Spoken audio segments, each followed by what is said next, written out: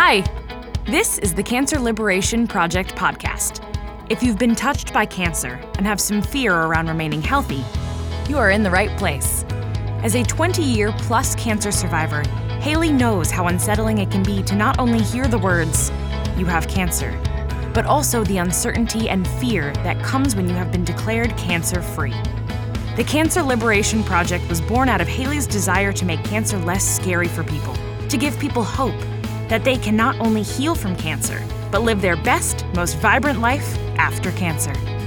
Get ready to be inspired with your host, Haley Dubin.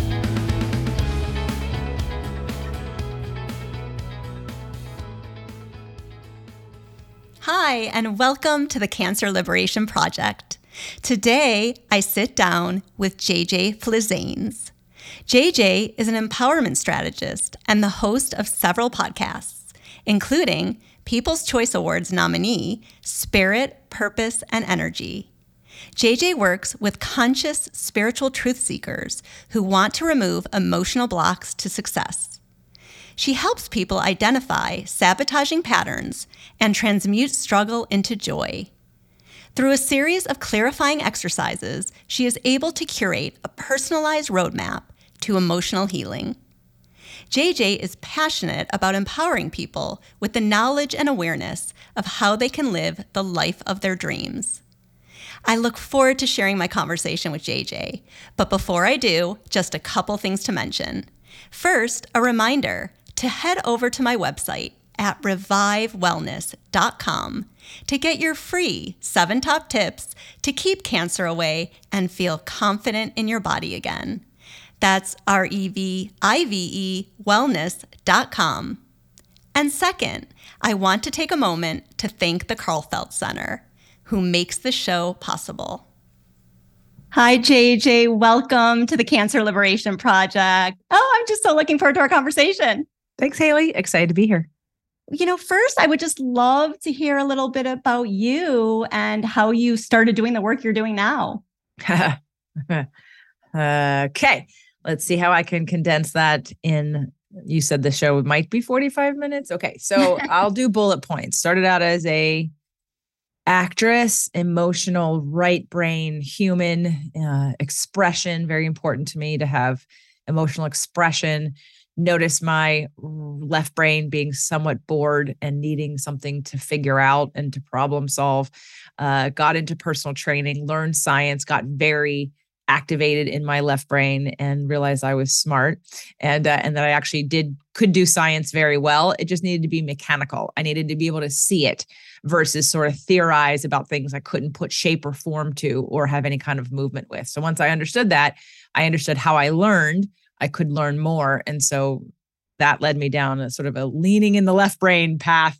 But during the personal training career and loving the science application, realizing that people would come to lose weight or, my point of view was always different. My point of view was always, I was in my early 20s and I was director of education for a major gym chain on the East Coast, teaching other trainers because most trainers don't come with a lot of science. They take a certification and good luck if it has a ton of science in it. And most of the time it's really just to protect you legally.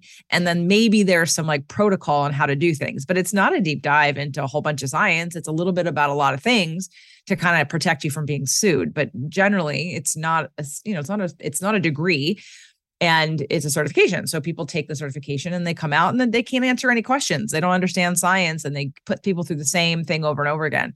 So whether people come because of weight loss or I was looking at my body thinking I would look ahead. I was in my early 20s and I'm looking at people in their 60s, 70s, and 80s. And I'm like, okay, I don't want to be like that. Some of them were good representatives and some were bad. And I just knew that what you do now affects what happens down the line. And so I would be looking at joints and I'd be excited about joint preservation because they're your brake pads. You only get one set. You can't go to the shop and get a new set of brake pads for your joints.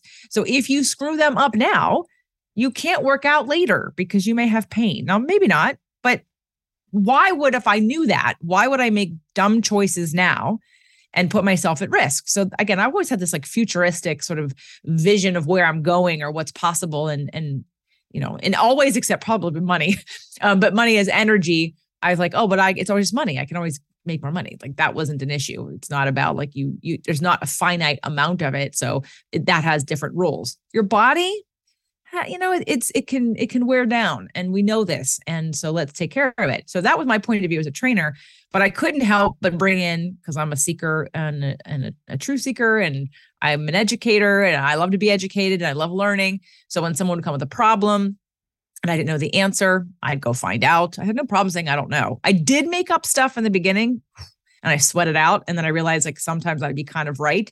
And sometimes I was kind of wrong. And I was like, okay, I have to stop doing that. So I was like, okay, I got over that. I'm like, okay, let me go learn something. So it was the emotional piece. It's why people, why one couple, a man would exercise, but he wanted his wife to do it too. And anyway, just the emotional thing has always been, obviously going back to my right brain, sort of creative singer, dancer, actress, expression, feeling fully expressed part of me. It's the human experience. So I pulled that into training and just sort of started to ask why people have back pain. Why do they have shoulder pain when their structure is fine? They have muscular balance, their nutrition is fine. Like we looked at all the things, the hormones, and science could only show me so many layers until there was the unexplainable. And then the unexplainable became the emotional, spiritual, mental deep dive. And again, I was already interested in that, but now I'm applying it to personal training. And through that process, just kept learning and ended up retiring from personal training about 4 years ago because I started my podcast at this point 8 years ago, which was a vehicle to help try to save my marriage, as well as because I had so much content and not the right audience. People who come for weight loss don't really care about looking under the hood. They're not so keen on dealing with their emotions. And to me, that's the entire life experience. Everything is about how you feel and everything's about your emotions. Every single choice you make has to do with reaching for a better feeling thought or reaching for a better feeling, whether it be relief, whether it be freedom, whether it be love, whether it be security or safety. Every thought, every choice is directed to feeling better. So why not explore that a little bit deeper and see what gets in the way of that? So that's kind of how it started. I did have coaching clients from my podcast. I was juggling both. I was personal training a lot of people that I'd had for years and years. Even when I went online during the pandemic and said, okay, we're gonna, but I kind of like released them around the pandemic time. And I was like, okay, I'm going to pull back. I stopped looking for new clients, but I was like, I didn't want to abandon until I could have a plan for them. I didn't want to abandon some of the people that I was working with. So I was building a business on the other side of the emotional thing and using my podcast to do it and putting it out there because my clients did not care. They did not want to listen, but they were great subjects for solo shows. They were great. If I was with them and I really wanted to tell them or share something, but I knew they wouldn't hear it, I do a podcast episode about it. And then I get people who are listening all over the world who'd be like, that's amazing. Oh my God. Right. And I'm like, okay, this person was there to like be my muse, right. To take the information back out to the world. And then just over time, it kind of has snowballed and I've kind of claimed the empowerment strategist title. I've met Naisha. She, with her metabolic approach to cancer, has the terrain number 10 is emotions, which is hilarious because I have to be honest, I just finished reading that chapter. I've known her for years, but I'm like, she doesn't actually really talk about emotions. and if I said that to her, she'd laugh because she didn't. She talks about like cravings, food cravings and emotions, but there's no protocol for emotions, which is what led me to say to her, what are you teaching your doctors about emotions? Because this is the real deal. And she said, oh yeah, totally. But most people don't want to start there because it's hard. That is so true.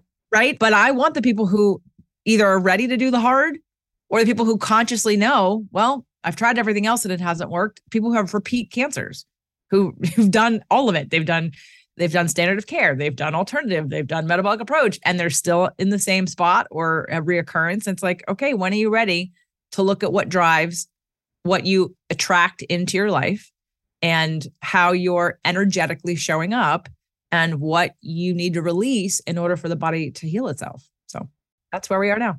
It is so powerful. So powerful. I started this podcast because I wanted to show people that they can reclaim their power, when it comes to their health. And that seems exactly what you are doing.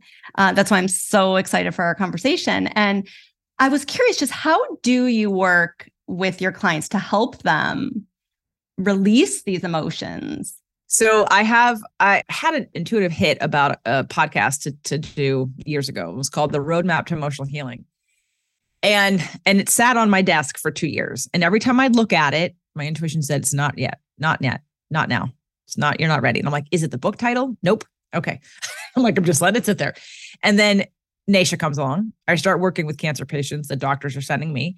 And because they don't listen to my podcast, because they don't know me, because they're not in my energy, because we don't necessarily resonate, I was like, ooh, because I started certifying trainers to do the work I'm doing because I can't help everybody. And this is an individual journey. And once I started doing that, I thought, and I got one in particular client, and we were not a fit at all. She was not ready to hear what she needed to hear.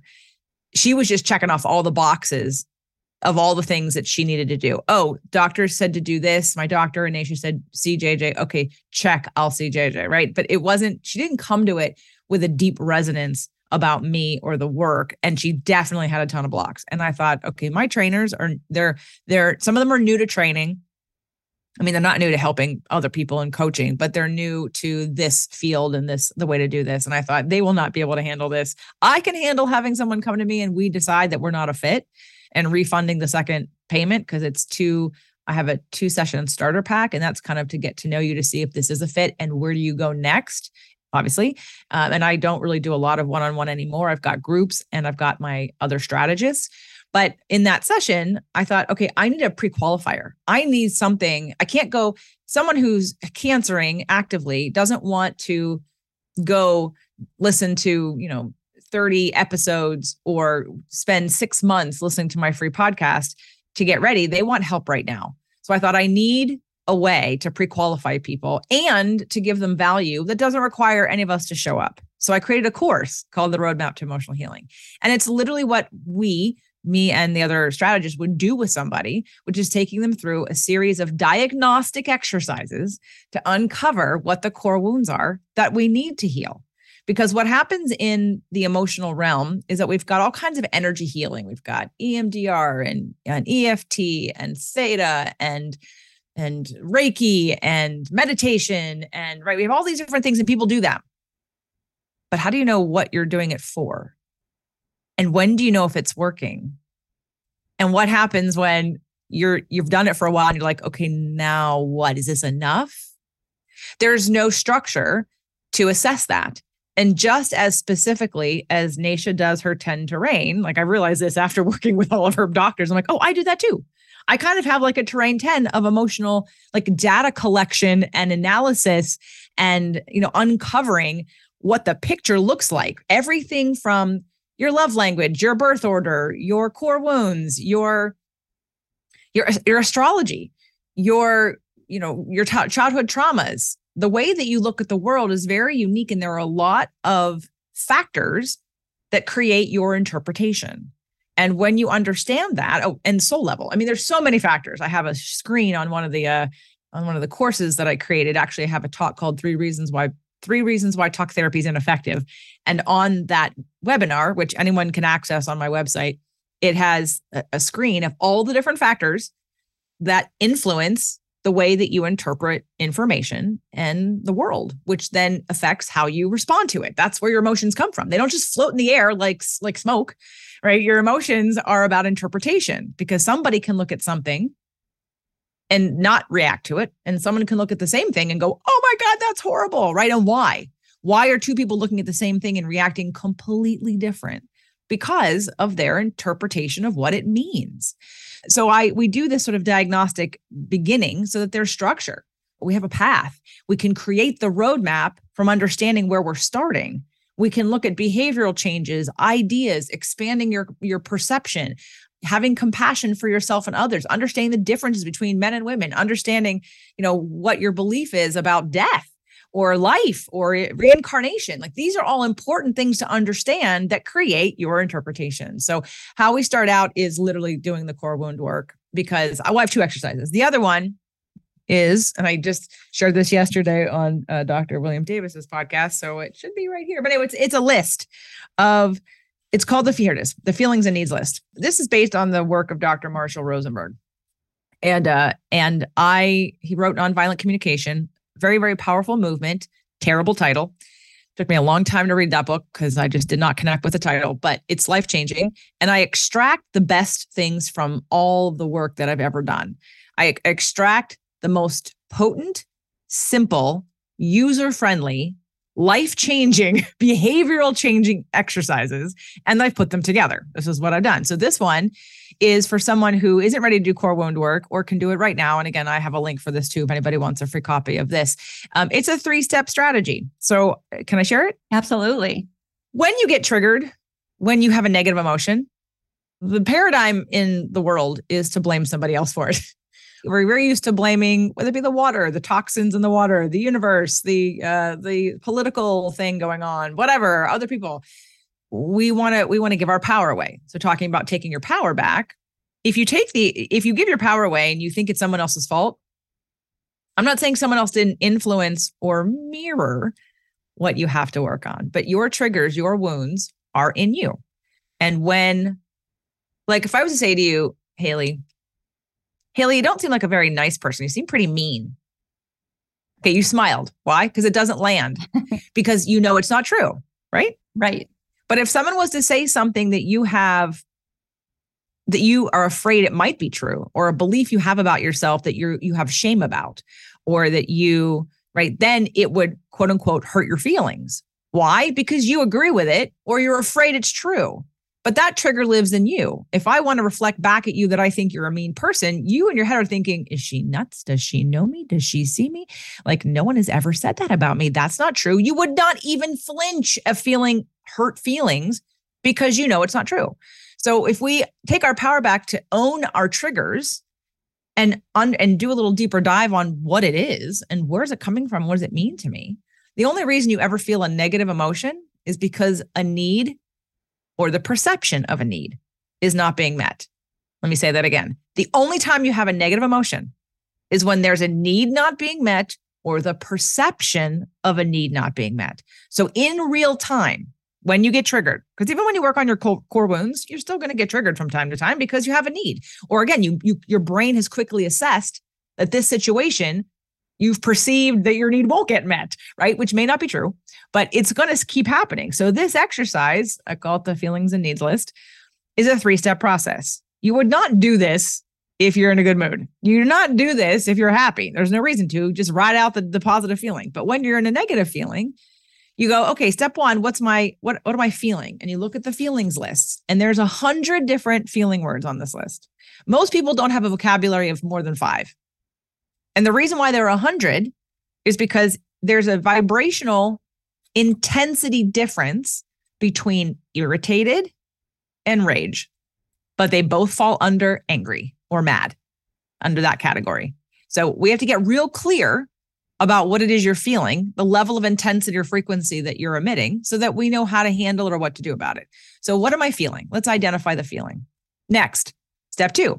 Okay, what is the need that's not being met that's creating this feeling? What is it that I need? Now, this is the hardest step because most people want to say it's that person's fault. It's because my boss is a jerk. It's because my husband doesn't listen to me. It's because my kids don't obey what I'm talking about. It's because the world, blah, blah, blah. That is where we go. And that is not the truth.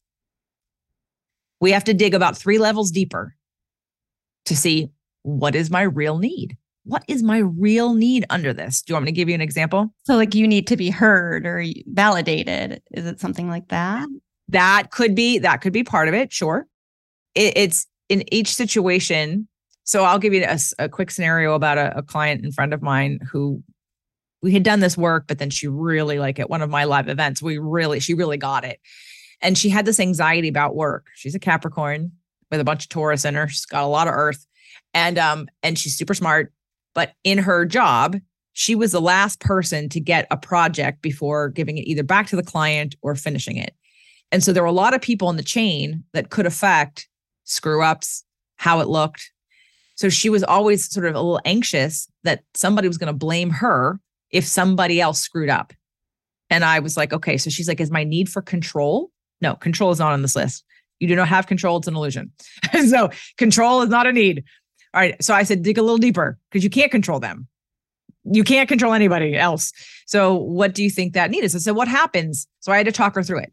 So what happens if someone else screws up? Well, then my bosses or the client's unhappy. Okay, what happens if the client or the bosses are unhappy? Are you afraid you'll lose your job? Yes. What happens if you lose your job?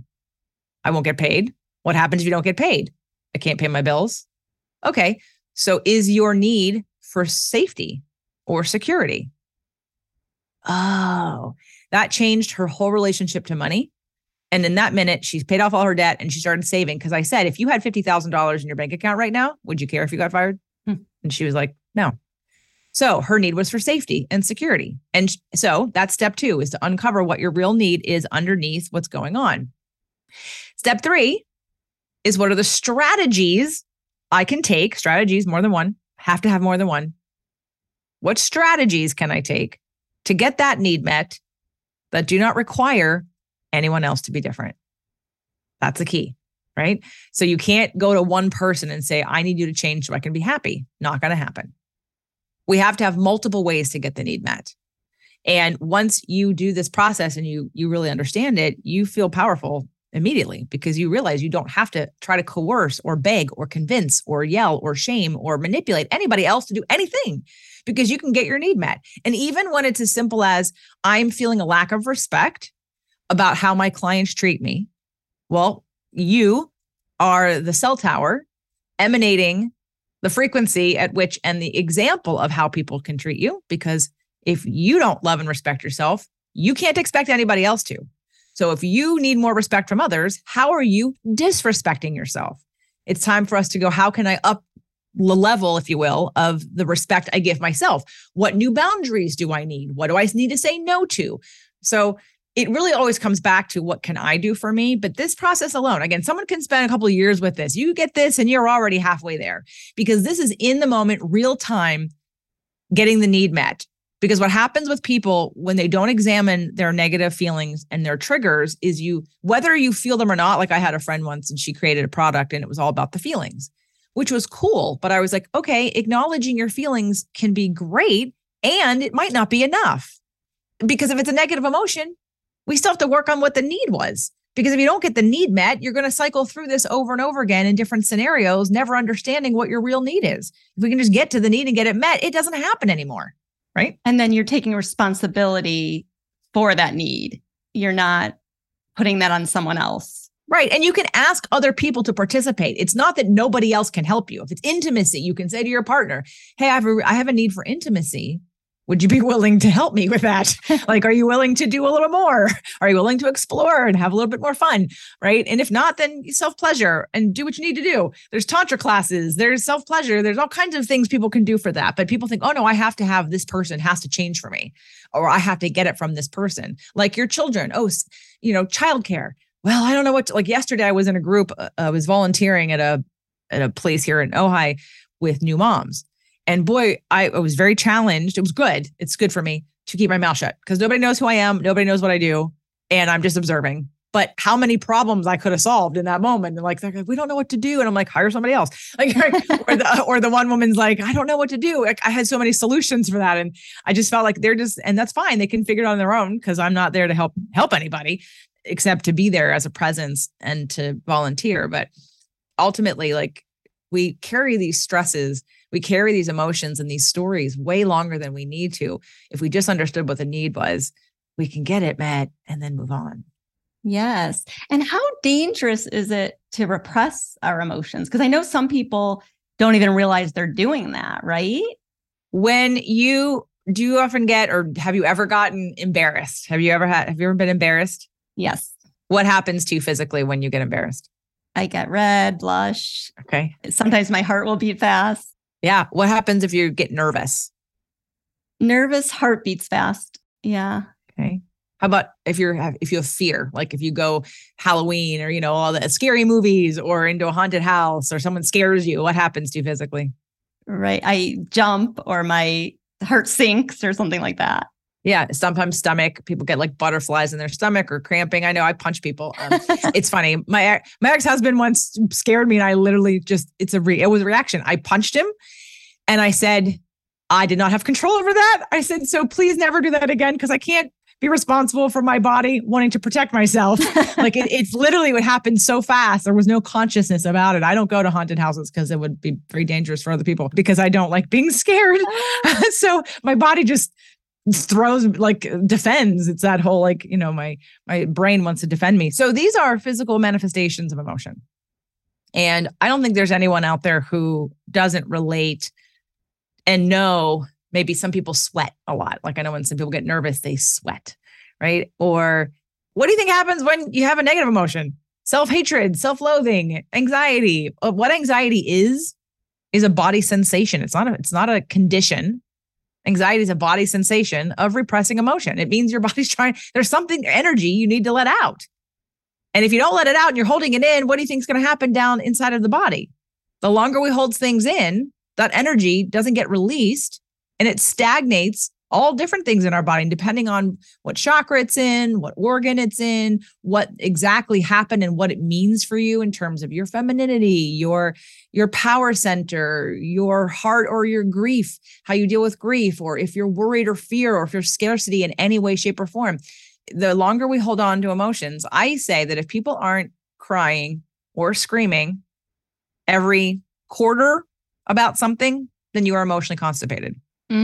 That's good. It's not that I want you to cry every day, because sometimes that's a default mode that stops you from dealing with whatever it is, or stops you from, it's not a judgment. It's just, again, you would look at that in the core wounds of how you react. And if everything that happens, you just cry. Okay, well, maybe you know how to release the energy, but you keep cycling through the same problem. And we have to create new neural pathways so this trigger isn't so physical. It isn't so physiological in your brain that your body just goes into this shock. And there are tools for that: EMDR, tapping, EFT, meditation, but really tapping, EMDR and EMDR would be the two best, I think, for helping to desensitize an emotional physiological response that's super fast that you have no conscious control over. It creates a little bit of space that when you could recognize it and reinterpret it, and the body doesn't react in the same traumatic response way. The tumor is only a symptom of cancer, not the cause. Hello, I'm Dr. Michael Karlfeldt. I'm the owner of the Karlfeldt Center in Meridian, Idaho. We specialize in cutting-edge integrative oncology care, addressing the cause and not just the symptom of cancer. There are 11 factors you need to address when diagnosed with cancer. To learn more of what they are, get my free ebook when you visit thekarlfeldtcenter.com. Along with the ebook, I will email you a free webinar series where world-renowned specialists will tell you what you need to do to address these 11 factors. You'll hear from experts like Jane McClellan, Dr. Paul Anderson, Dr. Neil McKinney, Dr. William Lee, Dr. Nasha Winters, and Dr. Isaac Elias. Don't miss out on this life-saving information. I also offer a free 15-minute cancer consult where we can go over where you are at in your cancer journey and how the cutting-edge therapies we offer can benefit you. Give the Karlfeldt Center a call at 208-338-8902 or visit our website at thekarlfeldtcenter.com. Can you just explain what EMDR is for people that don't know, and tapping? Yeah. So in your body, you have meridians in Chinese medicine, meridians, and all meridians are attached to an organ. And all organs are a center for emotion. So your lungs are where you hold grief. Your liver is where you hold anger. Your spleen is where you hold worry. Your kidneys are where you hold fear. Okay. And the list goes on. And in trauma work and PTSD work, post-traumatic stress disorder, there was a therapy called EMDR that was created, and it stands for eye movement desensitizing reestablishment. And there's another word people use for the R, but anyway, I learned it as eye movement desensitizing reestablishment. And it doesn't have to be eye movement. I like the one it was presented to me through using your eyes. And what happens is you're creating, it can be done with pulsing things in your hands. It can be done with headphones and a tone that goes, bilateral. It goes from one side to the other. And what it does is it creates new neural pathways in your brain. So it's supposed to help, again, decrease and create a little space between the thought of whatever triggers your body into this physiological reaction of trauma, so that your body can reframe. So for instance, somebody who comes back from war and heard a lot of gunshots and equates that to death, and their body, literally their nervous system is fried. And then they hear a car backfire and they go back into being like, they go right there again and their body goes into that shock. That's what it was created to work with. And it's very effective. EMDR does need to be done with a therapist, but there is another way to do it, which is called EFT, emotional freedom technique, tapping.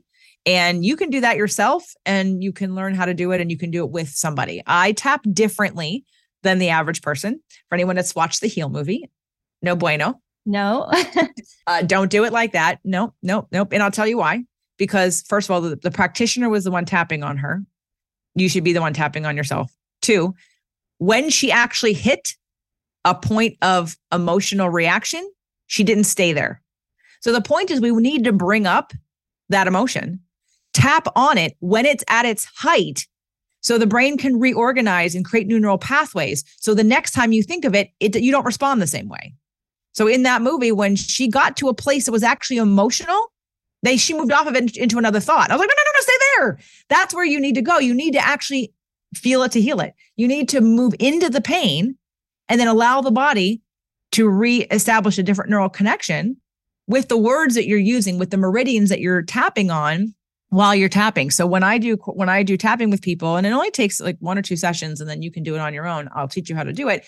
But I have to do the core wound work first, because I tap on the deepest thing that we can get to, because I want it to be the most transformational. So that way it just takes away all these different layers. Some people tap on like, oh, I'm upset right now because my cat's yelling at me, or and I'm like, okay, can we go deeper than that? If we tap on a really deep wound and we can like get that out of the way, oh my gosh, then, all the other layers of triggers that happen because of that also disappear.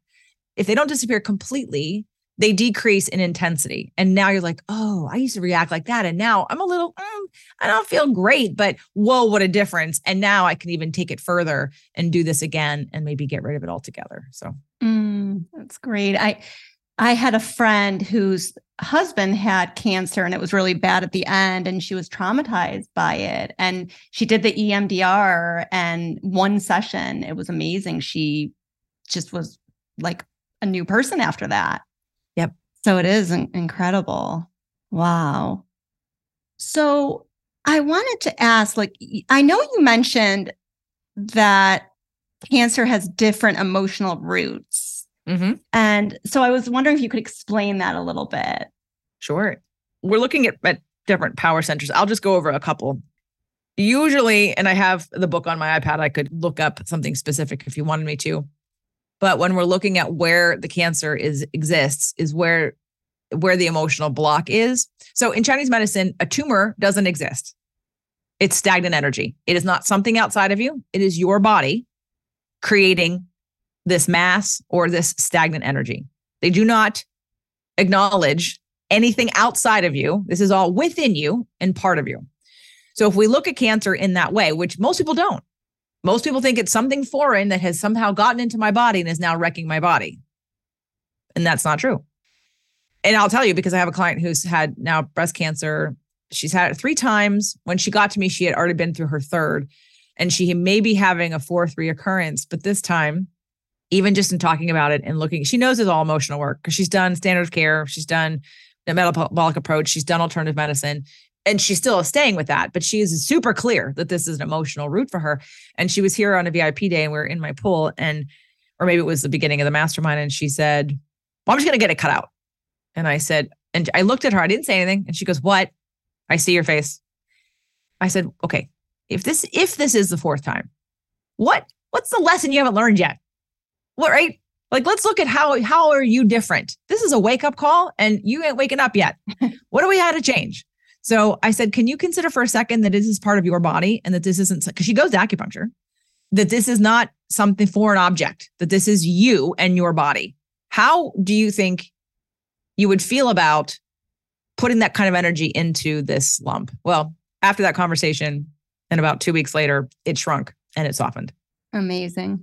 But it responds to her stress. So that when she gets up into stress and she disconnects from her body, it starts to feel hard again.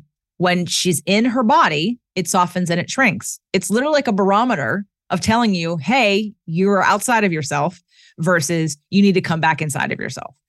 So breast cancer is usually connected to a couple different things, either mothering issues, whether it be your mother or your issues of being a mother, or of over giving so much that you have run dry.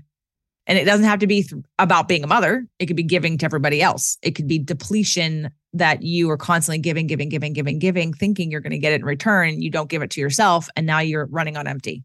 That's normally what breast cancer. And again, it's in the heart chakra. So we're looking for love. And whether we didn't get it from our mother, or we didn't get to be a mother and we really wanted to, or we're trying to get love by overgiving to people without self-love, this is where breast cancer can come up, right?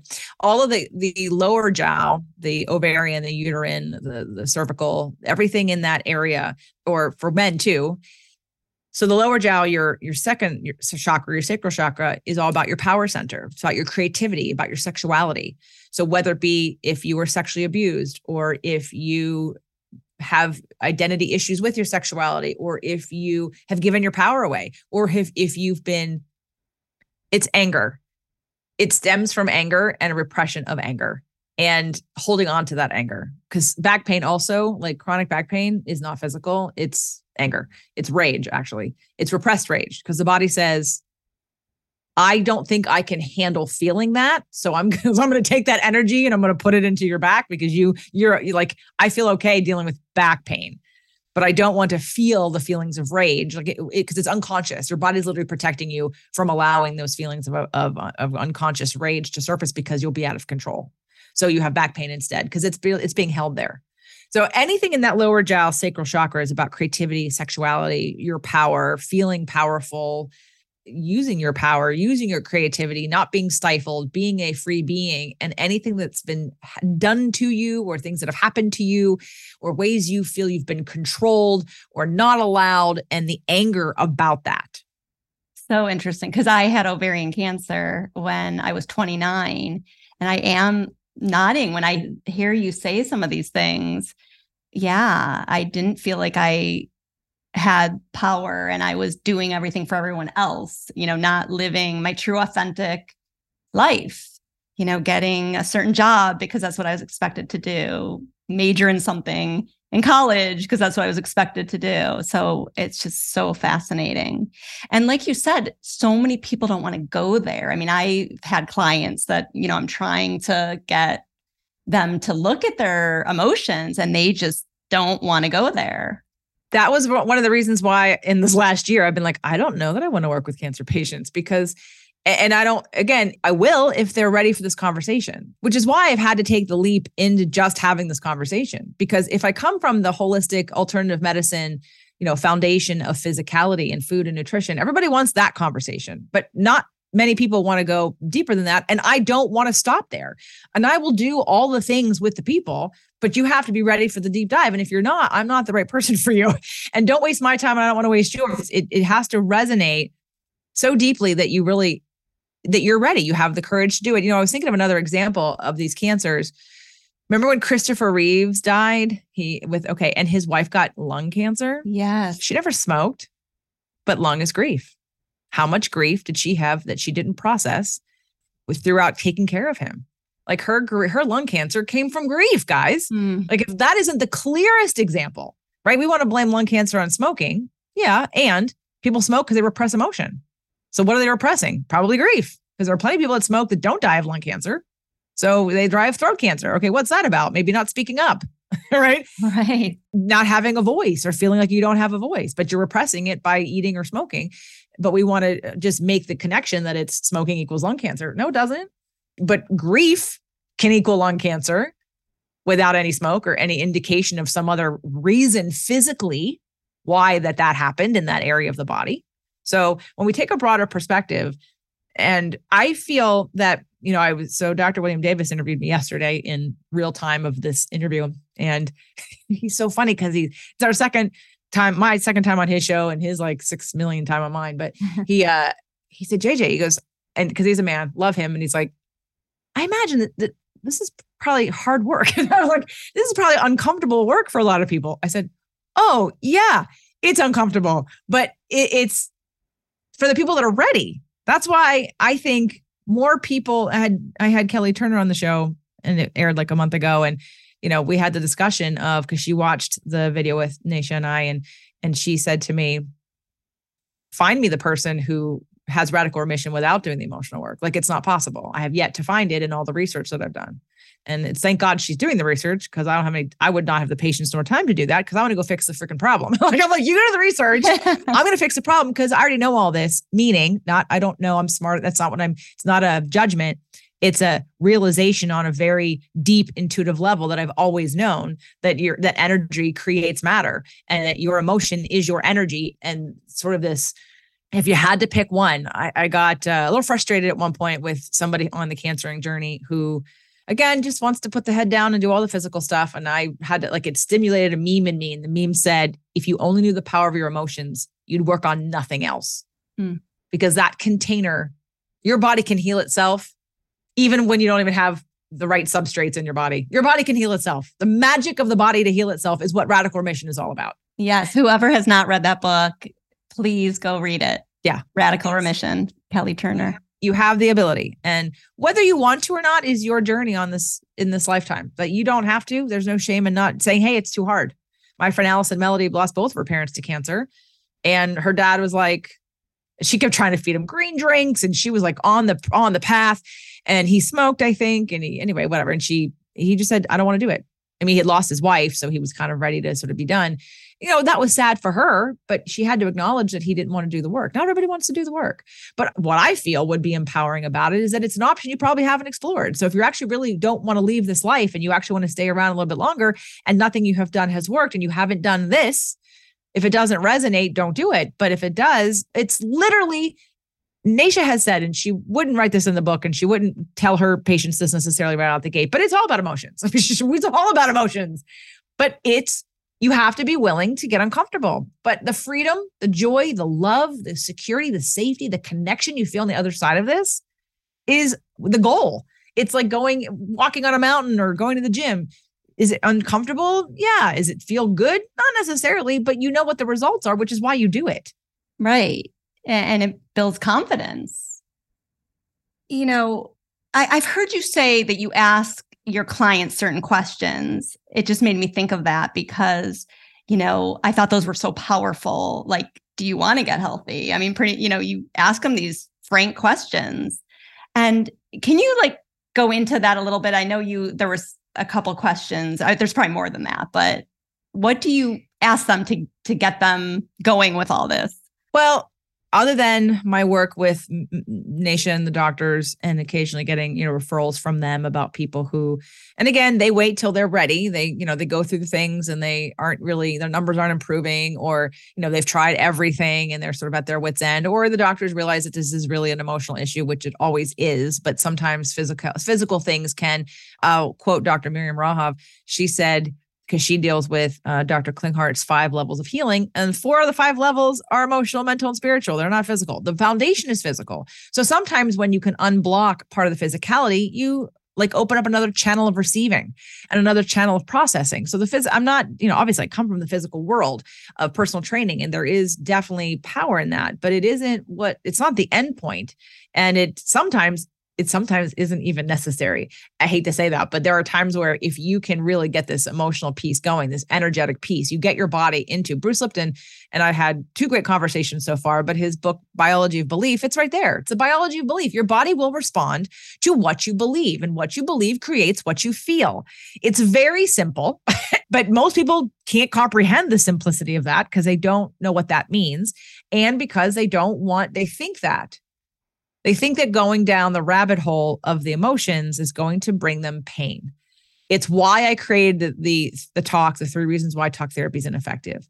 Because one of the things, if you've gone to therapy and you've had an experience where you walk in the door, and again, I'm not saying all therapy is the same and that there aren't therapists doing really great work and using all kinds of tools. There are. But my clients come to me after 5 years, 7 years of therapy, and in 2 sessions go, whoa, I am different now. And this is the path I want to be on. And it happens so often. And I've gone to therapy. I understand. It's been frustrating for me too. I understand for a lot of people what they do, which is why I had to create this course or this talk about why it's ineffective, because you could walk into a session, let's say it's a couple session or an individual session. And depending how like resistant people are, you may take 45 minutes to like get somewhere, to like uncover the thing, right? And then 5-10 minutes later, your session's over and you leave feeling like crap. And you carry that for days and think, why do I want to go back there? It feels bad. Well, that's not how coaching works. Coaching will never do that. We come in with a problem. You may have an emotional release, and I promise you feel even better, higher, inspired, and empowered at the end. That's the goal every time. We don't sit in pain. Do you have to go through the pain? A little. You have to acknowledge the pain. You have to release some of the tension, some of the energy that you have surrounding that. But you don't sit in it. And you don't spend years and years talking about it either. That's the other thing. Like this core wound exercise is an hour long for most people.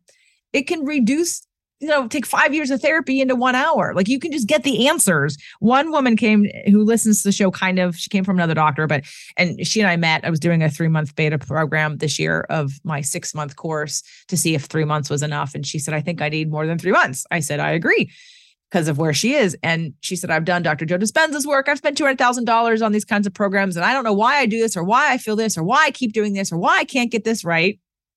And I said, oh, you would have all those answers. Like you will never ask that again when you're done with my program. Those answers will be answered. Now, will the answers change her? No. The behavior that she does because of those answers, the choices that she makes because of those answers would make the change. But not knowing, not understanding, that's why I said in the beginning of this conversation that, when you're meditating and doing Reiki and doing energy work, and I love all of that. But if you don't know why you're doing it and where it fits and what it's supposed to be changing or what core wound it's helping, it may work, but you won't know what it's working on or why. And you won't know when you need other modalities or other tools to help those other core wounds. And that's the whole point. It's creating structure. It's creating a plan, an individualized plan, not a random do this emotional thing. Everybody needs to go through the same thing. Now, I made the course, the roadmap course, because it just does those 2 exercises, the feelings and the needs and the core wounds. From there, I make suggestions about where you go next, depending on your answers. Because again, it's a very personalized roadmap. So when I have clients and they come to me through my show, they're ready. They know me. They've been listening for a while. I don't market anywhere else. So the first step for anybody would be to go to my podcast. If I resonate with you, it's free. Go listen to my podcast.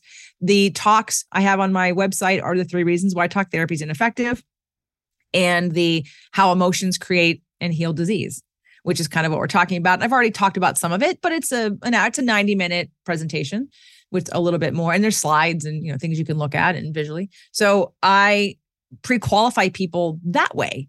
I don't really have too many people that come and don't understand what they're about to get into, because if you listen to me long enough, you're like, oh, okay, I get it. You're not getting away with anything. No. And they're usually ready. You listen to the show for a while and then they listen until they're ready. And then they say, okay, I'm ready to join this program, or I'm ready to have a coach, or I'm ready to come to your live event, or I'm ready to whatever. But I don't have to ask too many other questions, because I kind of set it up because it's worked really well. Yeah. And just one example of how you get to their core wound.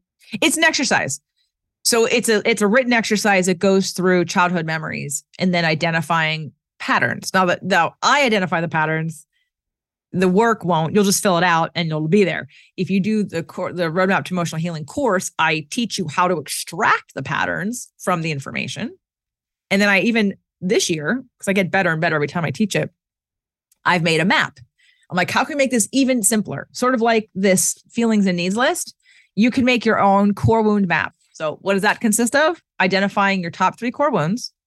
So that way, anytime I had one of my clients here for a VIP day on Friday, and she was kind of telling me about her husband and her daughter and work and another person that we kind of know who triggers her like a little bit. And, and that story is usually about why that they're wrong or why they're bad or why they're not supporting me. Okay. So we go through this exercise. I mean, literally for 4-hour VIP day, we did nothing but emotional work, and we could have continued. We could have kept going. It wasn't even enough time. It was a good amount of time, but we could have kept going. You both must have been exhausted just from absorbing all that. No, not at all. No, it was actually freeing, because there are relationship she's having trouble with that she was holding on to and couldn't see how to handle it differently. Her father, her husband, her job situation, again, some of these friends. And now she understands why they trigger her, because they tickle a core wound she has that she needs to, so the map looks like this. It's the top 3 core wounds.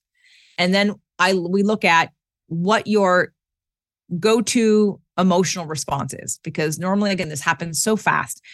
It's subconscious because it's in you and you don't consciously think of it. You don't say to yourself, ooh, them saying that makes me think that I'm invisible. And because of that, I'm now going to feel like it's unconscious. But when you map it out and you get to see it, now you bring the unconscious to conscious. And now when you see it, it helps to process differently, make different choices, not react the same way.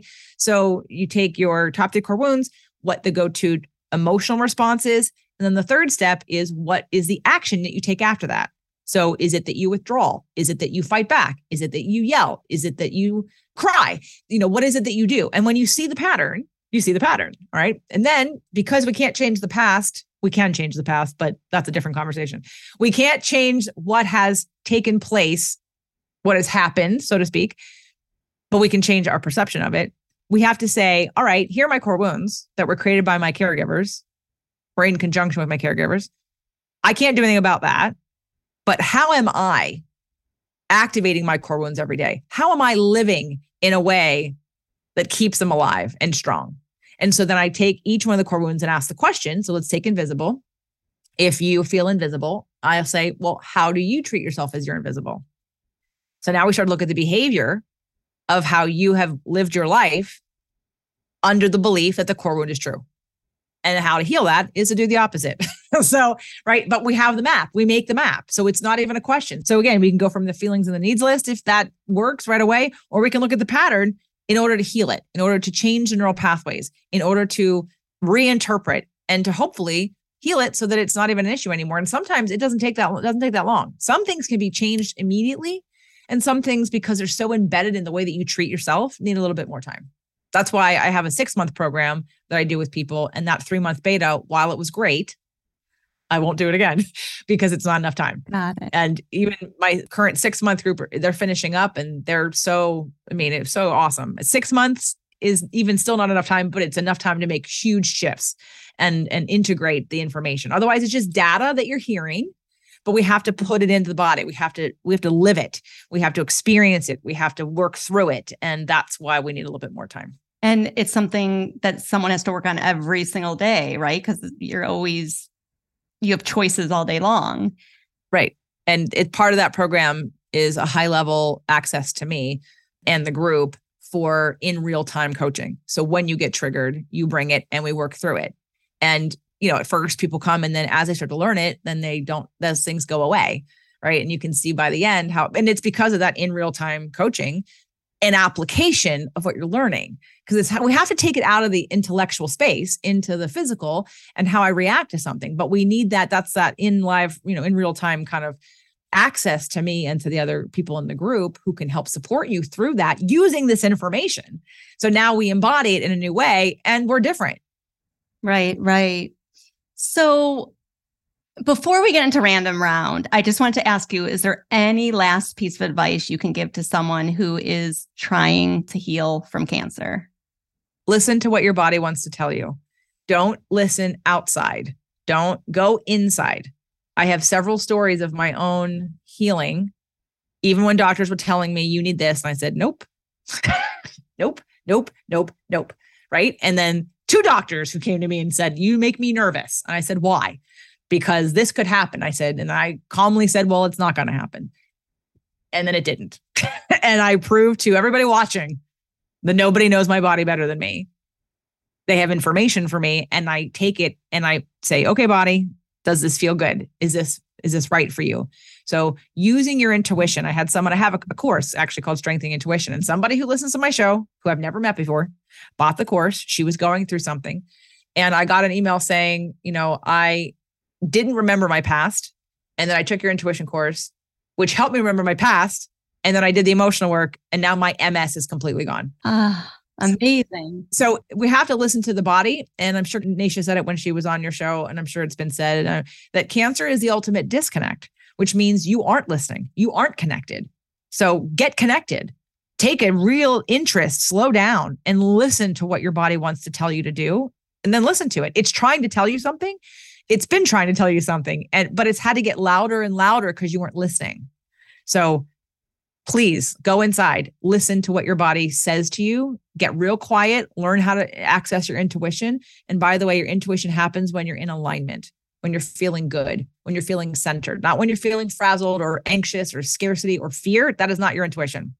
Your intuition happens when you're centered and feeling hopeful and connected and calm and peaceful. Those are the times to listen to what happens inside and follow that. Do not follow the thoughts that happen when you're spiraling in a negative momentum, because that's not true. That's just coming out of this disconnection. And fear, right? Yes. I mean, when you're at the doctor's office and they're telling you have to do this, you have to do that. That's not the time to make decisions. No. Say thank you. And I'm going to go digest that. And I'm going to be with it. And I'm going to see what I feel about it. Oh, I had so many people tell me to have surgery. And it was funny because even I have more tools now. But at the time, after the third consultation of JJ needs surgery, and I was crying hysterically. I gave in, I surrendered, and I was like trying to schedule it. And I'm crying hysterically in the office. And I went, JJ, hello, McFly, you don't believe that this is the right path, because if you did, you'd feel relief, not fear and anger. And I said, never mind, I'm not scheduling it. And then I went 2 years and I didn't. And I never needed surgery, by the way. But it was the understanding that my body was like, I was like watching myself. And I'm like, why are you not getting the hint? You're hysterically crying, which means you're not in alignment with this. This is not a good plan. Right. But after 3 doctors tell you to have surgery, you kind of go, okay, but my body was screaming at me. And I was like, okay, stop. I'm not having the surgery. I'm leaving. Goodbye. And then I just waited for my body to say, okay, do this now. Hey, go look that thing up now. Okay, go do this now. It was 2 years later, and but I never had surgery. So that's amazing. Now, are you ready for a random round? Ready. Fill in the blank. Freedom to you is everything. Everything. The last show you binged and loved. So I watched a lot of shows. I'm going to say Fate, the Winx saga, which is about fairies, because I really love watching. It's about power, coming into your full power and your full expression. And that's beautiful and powerful. Perfect. That's what you're doing. When you're feeling afraid, what do you do? I allow myself the emotion. And then depending on how triggered I am, I process, obviously figuring out what am I afraid of. I use my feelings and needs list, right? And then I pivot. If the feelings and needs list hasn't figured it out and solved it, and I feel relief immediately and clarity, then I pivot. So what pivoting is in law of attraction is to stop telling the story about what you don't want and start telling the story about what you do want. If you could have a 1-hour discussion with someone past or present, who would it be and why? So I had a hard time answering this, but what comes to mind right now is Madonna. I think Madonna. And why? She's a Leo, and she's gone through a lot of things in her life. And I think I would just like to analyze her on a little deeper level. I'd like to learn from her, her courage and her bravery, but also to see where the pain was and to see if there's still pain there and look at her astrology. I would just like to take her apart a little bit more and sort of just understand, Yeah. What is your favorite go-to snack? Depends on what my diet plan is at that time. Right now, it's I've made a 5-herb chicken salad, so I'll just sort of snack on that during the day. Or because I'm on like a low FODMAP diet right now, I've roasted some nuts with very, very, very like 1 tablespoon of honey for like 4 cups of nuts, a little bit of cinnamon and a little bit of vanilla, and so I'll have like a handful of walnuts or pecans that I've roasted, and it's a nice little treat. Ooh, sounds yummy. What's one simple thing that brings you joy? My cats. What's on your nightstand? Too much.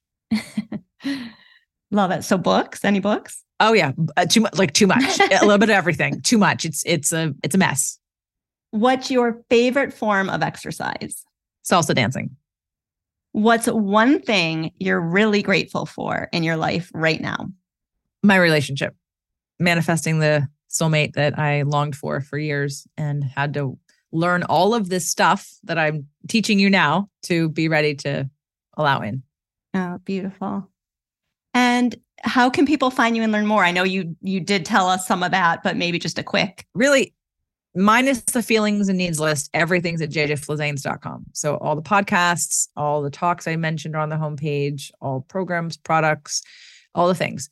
The only thing that's not that I mentioned was the feelings and needs list. And that's jjflizanes.com/feelings list with an S, feelings list.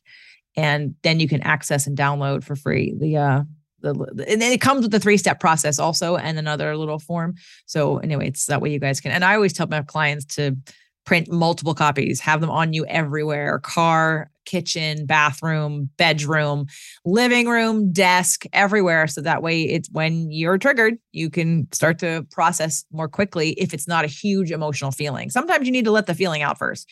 But if it's just a little irritation, it's good to kind of get it before it grows into something bigger.